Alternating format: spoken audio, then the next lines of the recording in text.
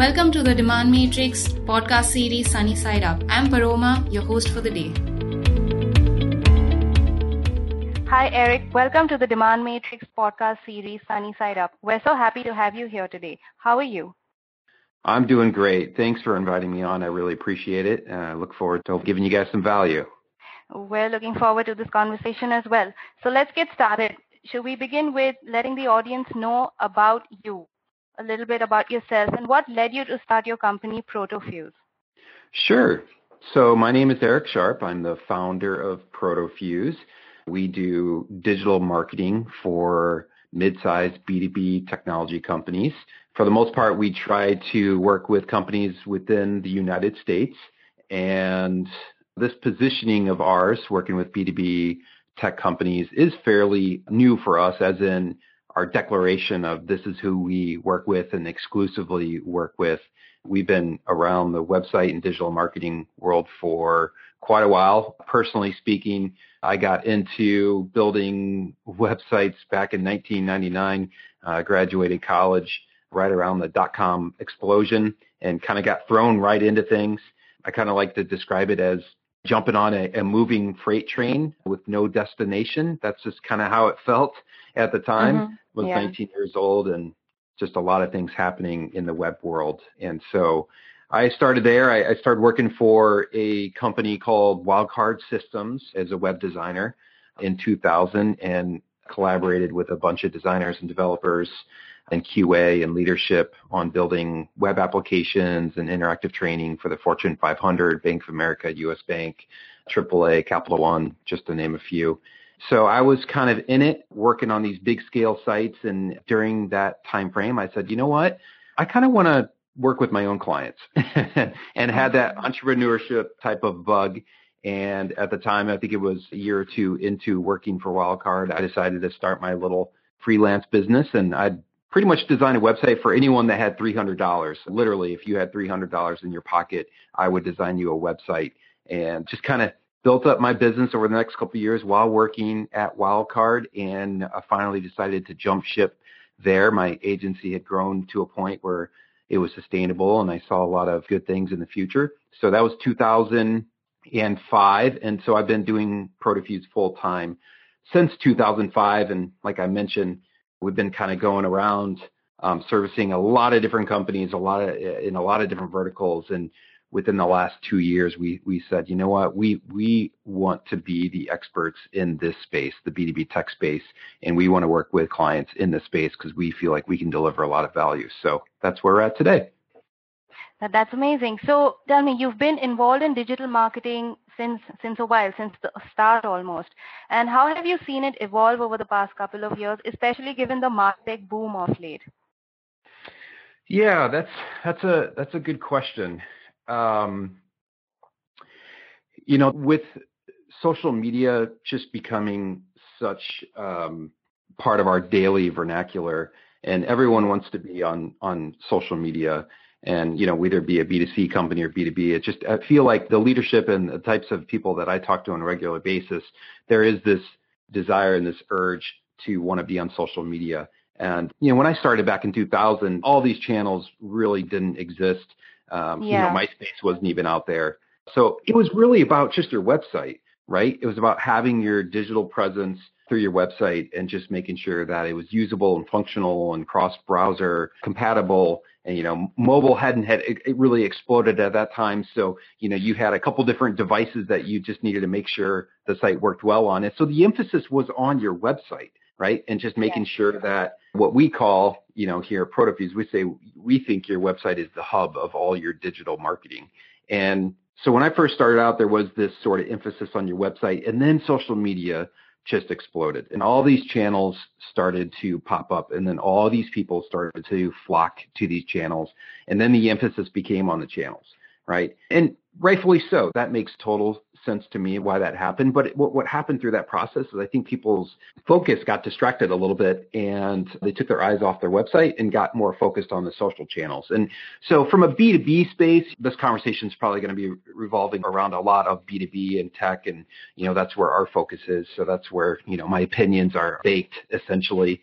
But I just felt like from a social media perspective, especially within the last year or two, people are starting to realize that these channels are vulnerable. You don't own your content on these specific channels, and you don't have a whole lot of control over that content as well. And so what I've seen, I guess this is a really long answer to your question, but what I've seen is the focus slowly start to shift back to your website and what you can own, right? So people now have this realization, wow, the volatility of these social channels, I push something on Facebook, the algorithm is going to change. I got to relearn the algorithm and how I can sort of connect with my audience. And now the focus is slowly shifting back to, well, let's put our emphasis on our website, right? And making sure there's quality user experience. It's got great content. We've got all the right lead generation tactics built into it. We're tying into multiple platforms where we got all of our data in one spot. So that's what I've seen. It's kind of been a bit of an evolution. We're starting back to where we were back, 15 years ago. So you mentioned that there was this explosion, this multi-channel explosion. Everyone wanted to be everywhere and advertise their product and solution in multiple places. And now you're seeing this trend where the importance of having everything on one website and in one place is picking up again. So according to you, what would the primary objectives for digital marketing, for a digital marketing campaign be for a smaller B2B tech company today? Given these changes that you've seen, this entire circular journey, what would you tell them should be their primary objectives? They do have these channels, they will have a website, but what should they really focus on? Great question. Yeah, if you're talking smaller B2B tech companies, so maybe they're under the $10 million of revenue, I would say to keep it simple and really start with defining and ironing out your value proposition. And this gets so muddied in this particular vertical. Typically, leadership at a technology company, they're so close to their product and service, right? And they're so smart and they know it so well, but they seem to always struggle with articulating their product or service in a way that other people are going to understand it. Yeah. And so they maybe fancy it up. They use a lot of technical mumbo jumbo. And again, they're so close to it that they don't take a step back and realize, well, how is our product and service being perceived in the market? And so my advice would be just start with that, because that is your value proposition and how you're different from your competitors and what you do well and your brand's personality and all that stuff. That is sort of the I guess the groundwork to all your marketing and all your communications from that point forward. Right. So instead of jumping into a specific tactic or, really just sitting down saying, what's our content strategy, right? Like what kind of content are we going to put through our website? It's like, well, wait a second. Let's really focus on what you guys are good at first. Let's actually write that down on a piece of paper.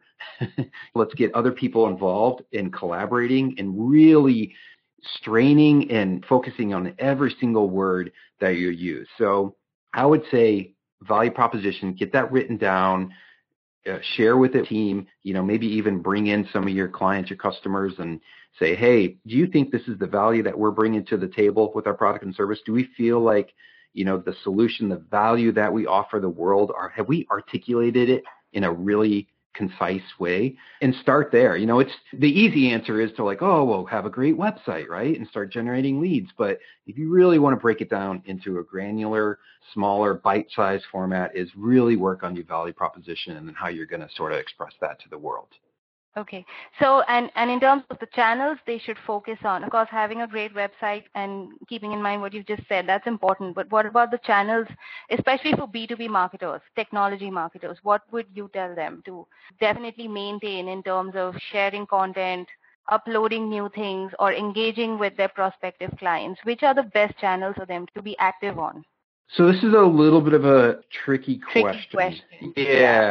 Yeah, because it really depends on the resources available at the company. So if you're a smaller B2B tech company, you're probably not going to have a dedicated marketing department that, is going to allow you to push out content in multiple platforms and just really own it and be regular about it. That's the thing. You don't want to set up a social channel and start broadcasting to the world that you're on Twitter, but then someone goes to your Twitter channel and realizes you haven't posted in 3 years. Yeah. What I've seen with the clients that I work with that are in this space, the popular ones that seems to get the most emphasis are LinkedIn, because it's all about connections. It's all about forming relationships. And I've seen just a lot of B2B owners and VPs of marketing, VPs of sales really flock to that channel because it just seems to work for them and they understand it.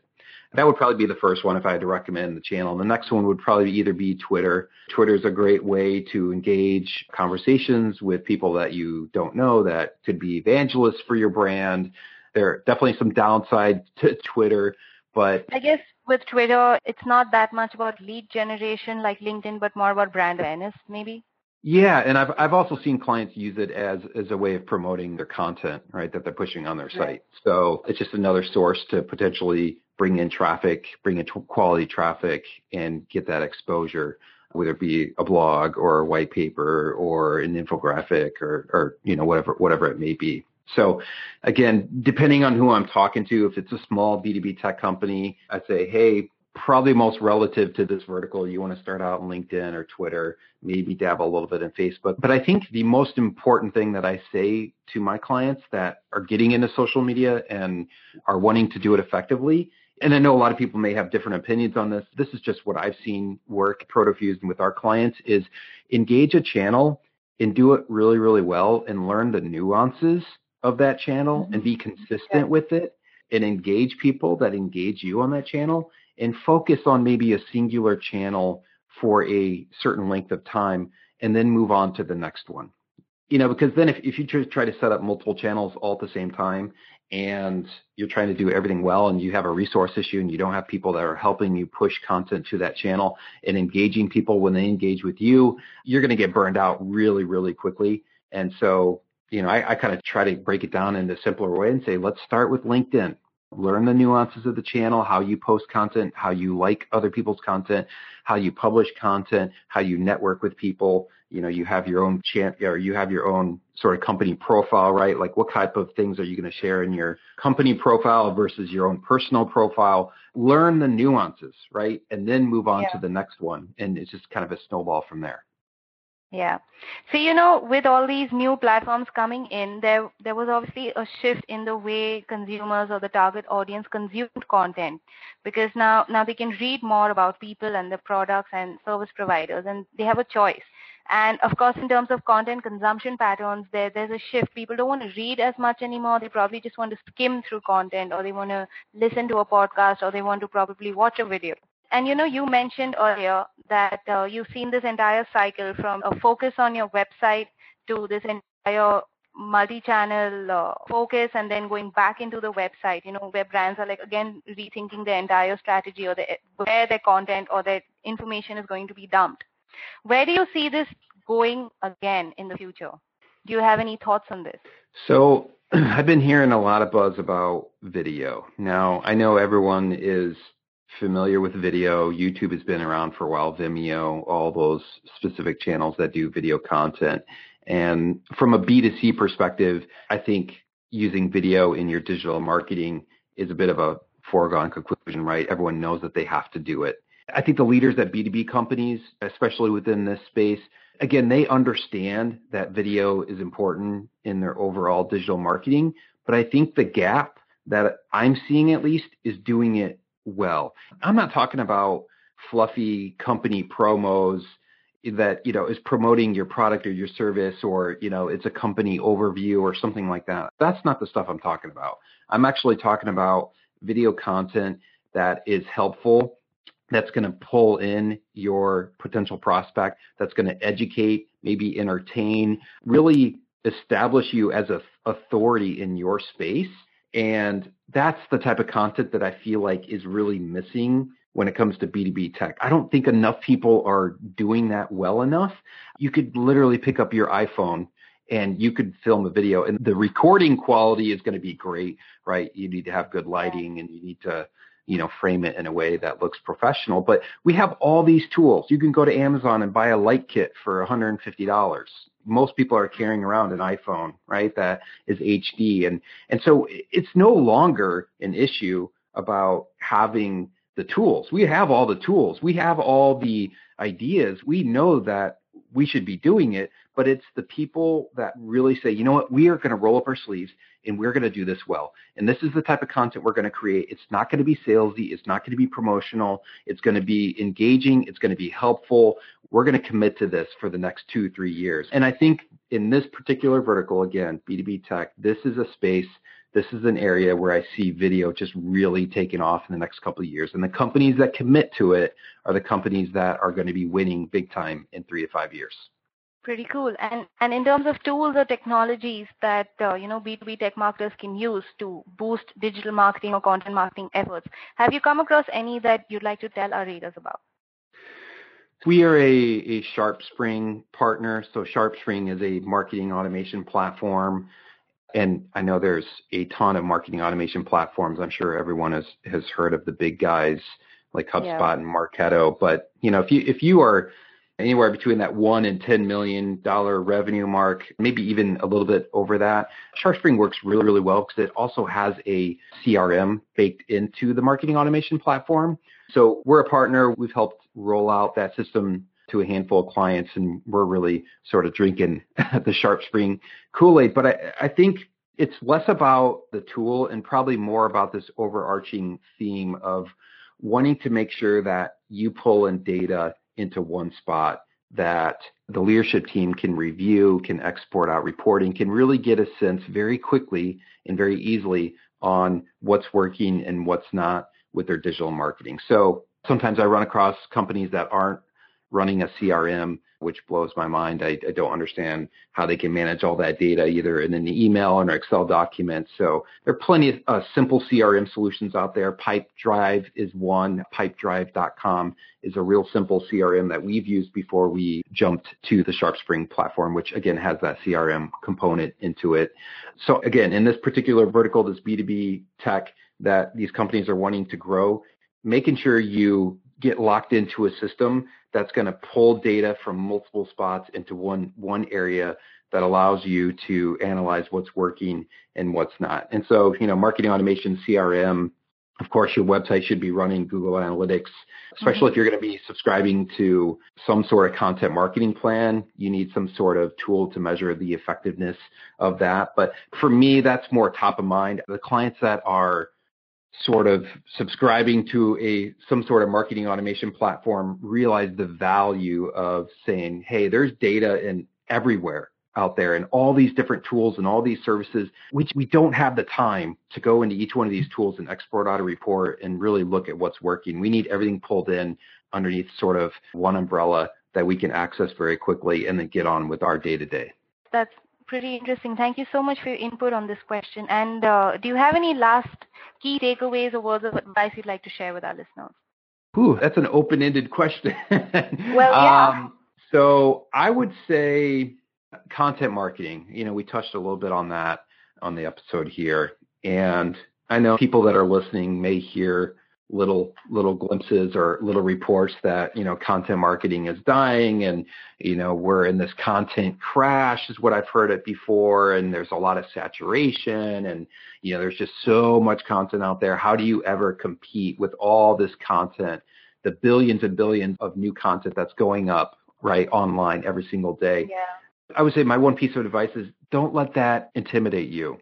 Again, everyone knows that you have to commit to creating valuable and unique content on a regular basis through your website and through your social channels. But again, not everybody is doing it well.